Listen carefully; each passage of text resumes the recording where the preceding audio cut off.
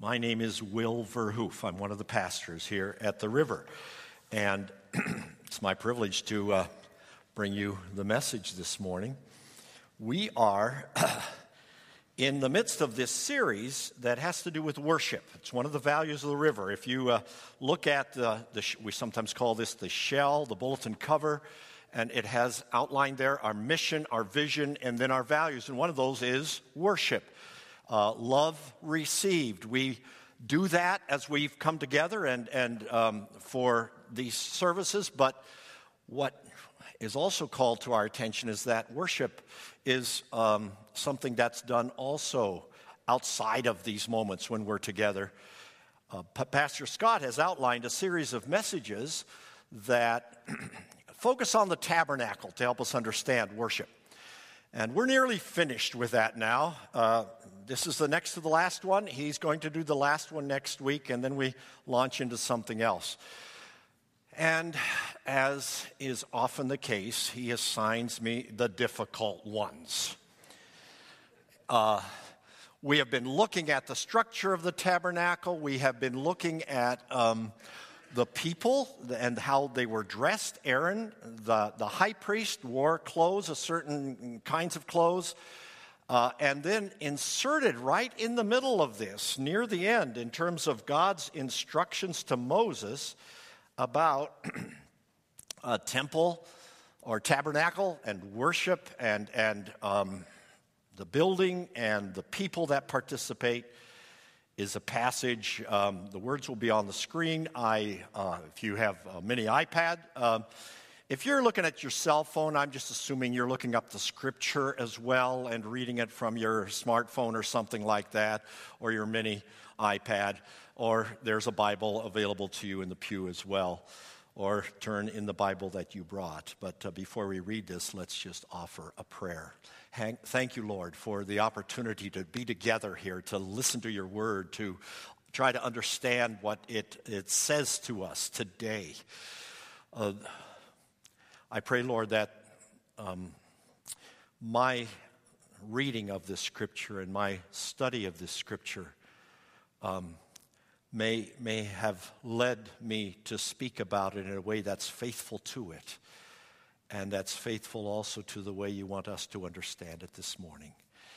I thank you, Lord, for opportunities to pray for others in this congregation. I thank you that Jan Brinkman was able to go to the memorial service of his sister in Linden, Washington, and may be back already from that. Thank you that the Gosters are doing well, Virginia especially. And we pray, Lord, for others in our congregation whose needs may not be obvious to all of us, but they're clear to you. And thank you, Lord, for the joys that we can also experience and can express in praise to you. Be with us now in Jesus' name. Amen.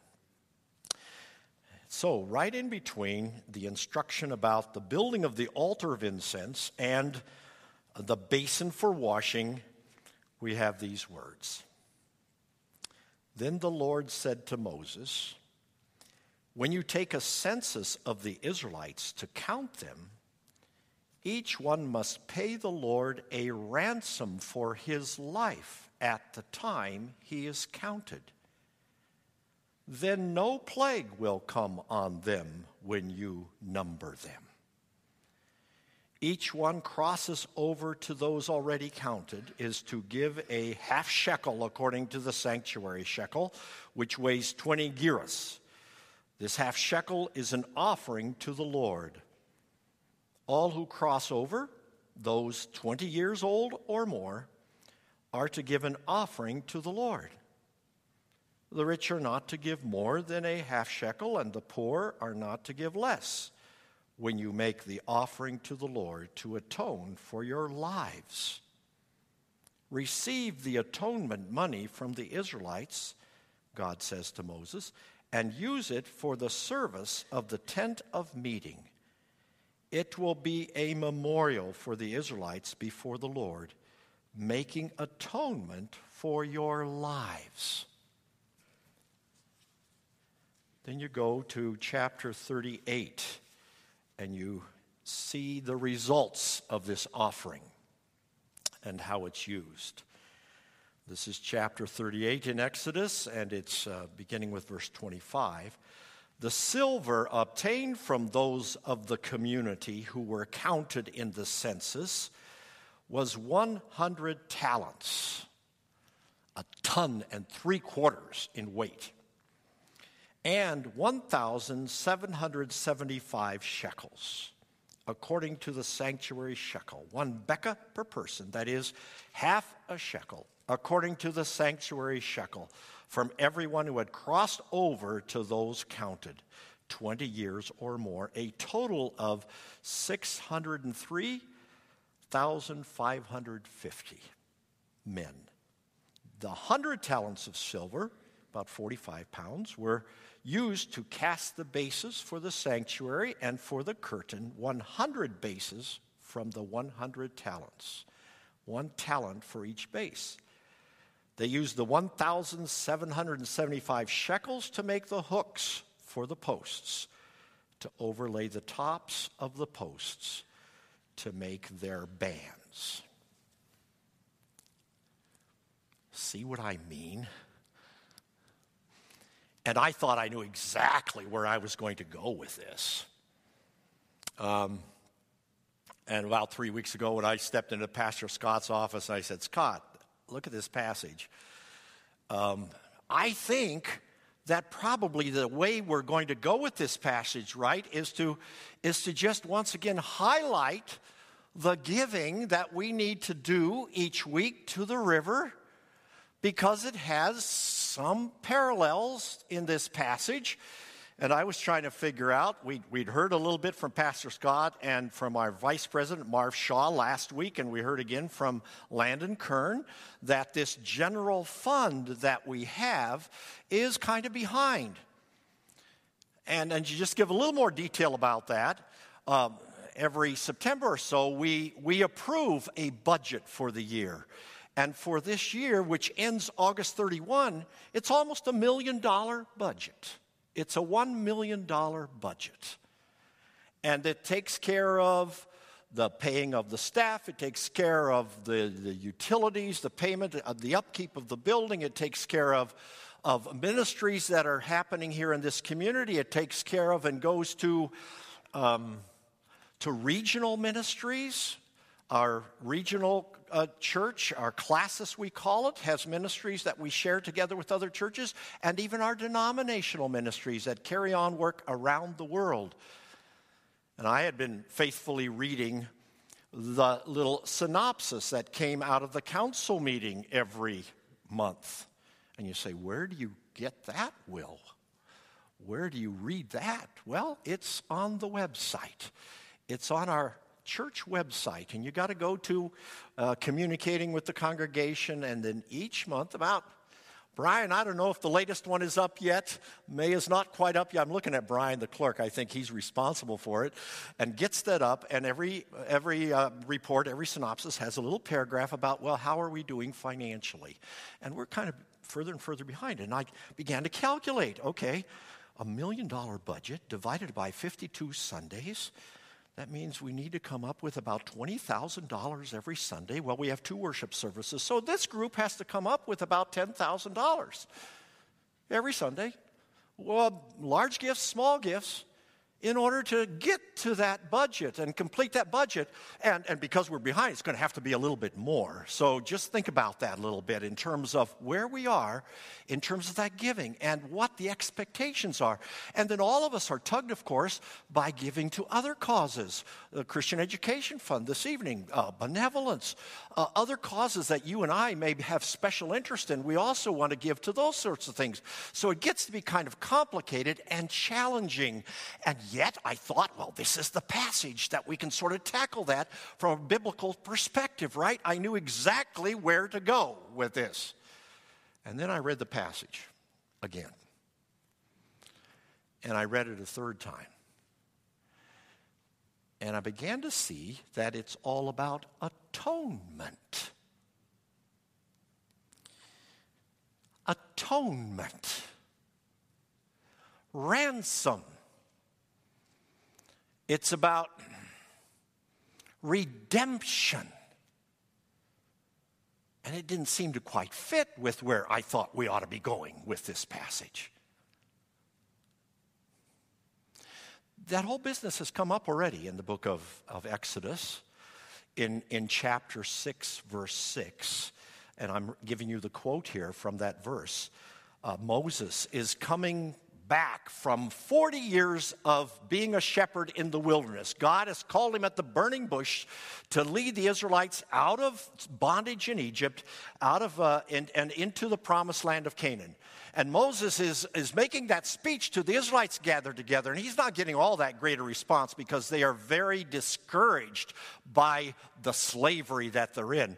But what Moses says to the Israelites is, God is telling me this, and he's telling you this: I will free you from being slaves, and I will redeem you with an outstretched arm and with mighty acts of judgment. Yeah. If you watch any of the videos of Ray Vanderlaan, he talks about all of this. And one of the pictures that I have of him when he talks about outstretched arms is him just having the staff and putting his arms out like that as the Red Sea is divided. And God is bringing judgment on the Israelites. There's a reference to that here in this passage. Those judgments are coming to the Egyptians. Those 10 plagues are coming to the Egyptians. And in those ways, through those mighty acts of judgment, with his mighty outstretched arm, he's going to be delivering them from that bondage in Egypt and also moving them to freedom and joy in service of God. Comes up in Exodus 13, verse 13. This is interesting because, and I just took this line out of that verse. There's more in that verse, actually. But it says, redeem every firstborn among your sons. This comes up right after the last plague. The last plague had to do with the killing of the firstborn of all the sons in Egypt, all of the firstborn of the animals in Egypt. And the Israelites were instructed, if you want to redeem, if you want to save your sons, if you want to save your animals, what you do is slaughter a lamb and take the blood and put it on the doorposts of the house so that when the angel of death comes along, he will pass over your house. And that Passover celebration each year was to remember that. In fact, atonement comes up even in the passage, those verses just before the ones that I just read, which make a reference to the annual once-a-year atonement that the high priest was to bring on behalf of God's people. Redeem every firstborn son from among. What does that mean? Redeem every firstborn son? Does that mean sacrifice your firstborn son? And the answer to that is no. But what God is telling about it is there's a principle here that has to do with dedicating that oldest son in service to God. And what we read as you read the Old Testament carefully is that the tribe of the Levites were set aside to be representing that firstborn son in the service of God and his worship. And that's exactly what happened. But that's the principle. Redemption. And it comes up here, this business of atonement, in the context of a census. Census taking in Israel. Interesting. Census taking in Israel happened twice in Numbers. That's why the book of Numbers is maybe named Numbers, because they numbered the Israelites twice. But it was an example of both God's judgment and God's grace. The book of Numbers kind of takes you from when Israel was at Mount Sinai all the way to when they, 40 years later, were about to enter the promised land. As they were about to leave Sinai, God says, count the Israelites. Count the men 20 years and older. They came up with a number, about 600,000. That 600,000 plus the children plus the women went fairly quickly, in the space of about a year or so, to the edge of the promised land. Moses sent in 12 spies. Check it out. See what we're up against. They come back. This is horrible. We can't do this. Great walled cities everywhere. Giants in the land. We can't do this. 10 of them said, 10 of the 12 said, we're not doing this. We're not doing this. And 2 of them, Joshua and Caleb, said, yes, we can. God will do it with us and for us. The 10 prevailed. And God says, here's what's going to happen now. you're going to be wandering in the wilderness for 40 years. And everyone who is 20 years and older is going to die in the wilderness, with two exceptions, Joshua and Caleb. So that's exactly what happened. 40 years later, they're at the edge of the promised land. Two spies are sent into the city of Jericho to check it out again. They're ready to enter the land. Another census is taken. Again, the count comes to about 600,000 men, 20 years and older. God had replaced all of those who had died in the wilderness with their successors, with the next generation. 2 Samuel, another census, 2 Samuel 24. This is scary because David is settled on the throne. David is pretty confident in his fighting men. And David says, you know what? We got to count how large my army is, because I think my army's a pretty big army. It's going to handle any challenges that we have. And his faithful general Joab says, don't do that, David. Because you got to trust in God alone. David said, we're going to do it. For 9 months, Joab and his assistants went throughout the land, and they came up with the number of 800,000 in Israel, 500,000 men, fighting men in Judah.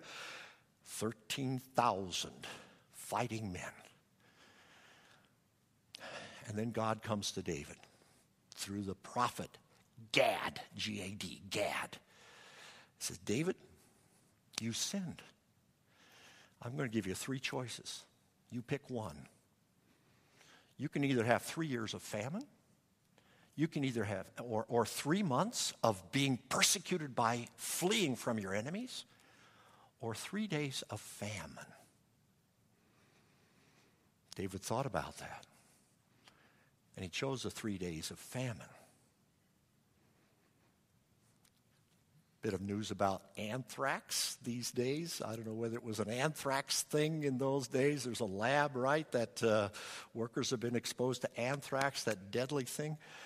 Well, 70,000 people died in those 3 days. It was God's punishment, God's challenge to David to trust him alone. Census taking. What's going on here? Well, here's the heart of it. When you look at the passage, it has to do with atonement. The money pays a ransom for his life at the time he is counted. Everyone pays the same. If you're rich, you only pay the half shekel. If you're poor, you got to come up with a half shekel. Everyone pays the same. The picture is that everyone is equally in need of atonement, and everybody needs to pay the same price. When you look at chapter 38, what you see is that this silver that's collected becomes the foundation of the tabernacle. That silver is in the presence of God, and it's sort of a reminder to God, like the clothes of the high priest were, about God's people, the needs of God's people. Scott read those 2 chapters last week that described the clothing of the high priest. And the high priest had some articles of clothing that represented the 12 tribes. And he was to wear that as he came into the presence of God in the tabernacle, indicating that he was representing the needs of God's people. All of God's people, the 12 tribes of God's people. This has sort of the same function. The silver that was donated, we don't know whether this was a one-time census or not. The Bible is not clear about this. But this money, these tons of silver, was used to create some of the furniture, some of the structure of the tabernacle, the basis for the sanctuary and for the curtain, the hooks for the posts. To overlay the top of the posts and to make their bands. And it was all part of the structure of the tabernacle. And God was, as Scott has been saying, God was providing a kind of a rhythm that reminded the people of their needs before God and of the provisions that he made.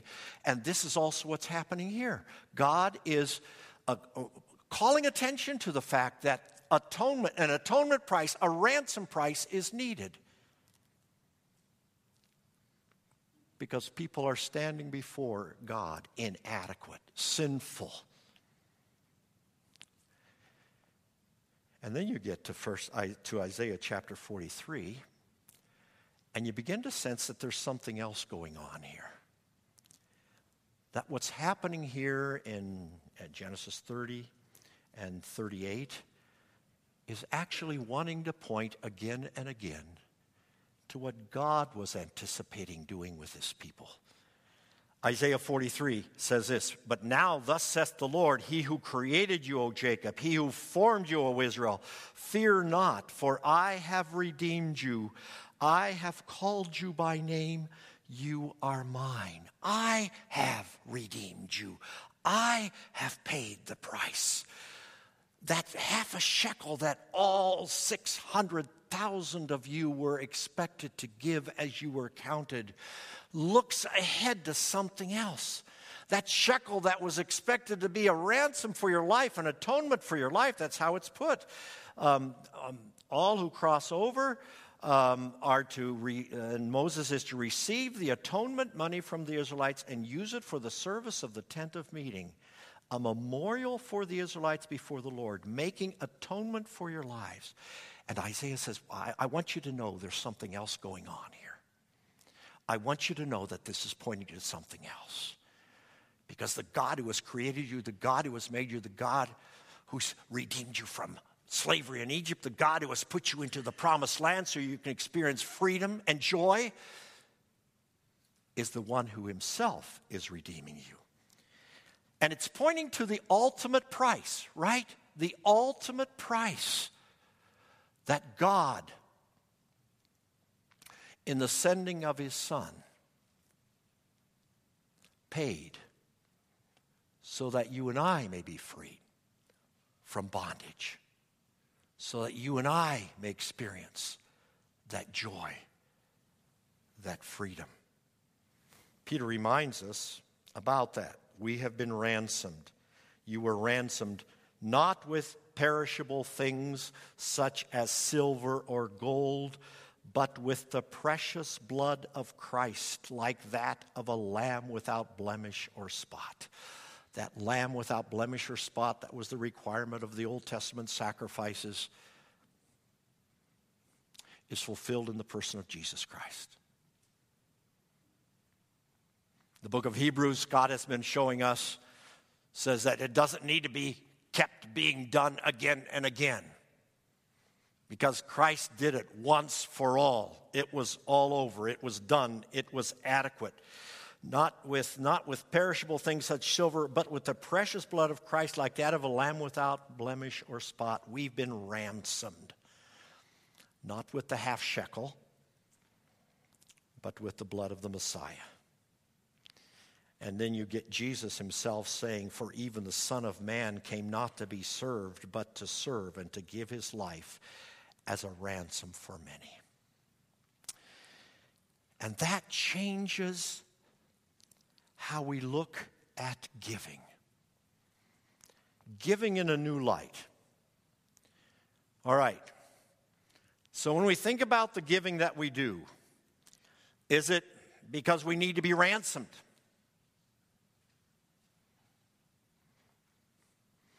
Is it because we owe God in some way? It's interesting, near the end of the Old Testament, it's put in the context of, are you robbing God? Are you robbing God? How do you rob God? The prophet Malachi is saying in chapter 3, well, because you don't give your tithes and offerings. In tithes and offerings, that's how you rob God. It's put in that kind of context. And then the encouragement is, hey, bring your whole tithe. And the tithe refers to 10% of what God has blessed you with, 10%. Bring that whole tithe into his storehouse and just see what's going to happen. See how he's going to bless you. Some people would say, see how he's going to make me rich if I do this kind of thing. It's put like this in Malachi chapter 3. Test me in this, says the Lord Almighty, and see if I will not throw open the floodgates of heaven and pour out so much blessing that you will not have room enough for it. And he goes on, I will prevent pests from devouring your crops, and the vines in your fields will not cast their fruit, says the Lord Almighty.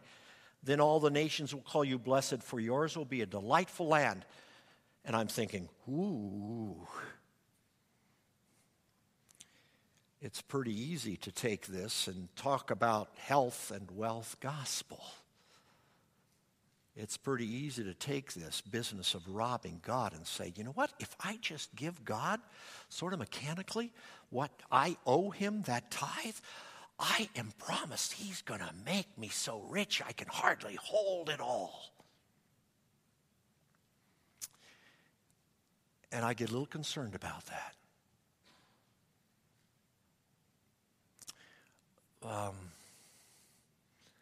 And then I read what's in the New Testament. And it gives us a different perspective. One of the places in which you read a lot about giving is in 2 Corinthians chapter 8 and 9. And in 2 Corinthians chapter 8 and 9, what we read has to do with the grace of God. We give because of the grace of God.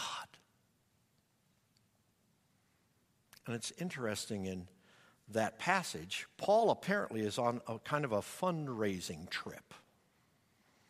And he is collecting money for the Christians in Jerusalem who are going through a terribly difficult time. There's famine there, there's persecution there, there's great need there. And Paul, as he's traveling through the churches, he's collecting money for the Christians in Jerusalem. And he's getting to the church at Corinth, and he says, now I want you to know about the grace that God has given the Macedonian churches. And this is what it says in 2. Out of the most severe trial, their overflowing joy and their extreme poverty welled up in rich generosity. And then Paul says, you Corinthians, you're known for a lot of things. You're known for the spiritual gifts. You're known for your faith. You're known for your knowledge. You're known for your earnestness. I want to see you also excel in this grace of giving. It's part of the package. It's part of what we do. And then Landon already quoted this. But there's in chapter 9 these interesting words. And I'll just read them again, Landon, if you don't mind. Each should give what he has decided in his heart to give, not reluctantly or under compulsion, for God loves a cheerful giver. And God is able to make all grace abound to you, so that in all things, at all times, having all that you need, you will abound in every good work. And then plunked right in the middle of that, you get this reference to what God did in Jesus Christ.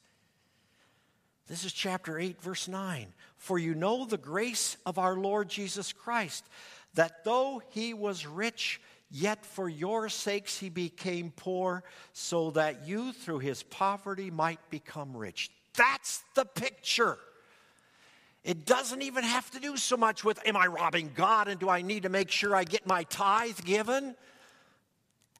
No, it has to do with what God has done for us in Jesus Christ. The grace that we experienced, the wealth that Jesus gave up, the poverty that he went into, the giving up of the glories of heaven, and coming down to our miserable earth and suffering and dying, being crucified, so that you and I can experience the wonderful grace that God himself promises us.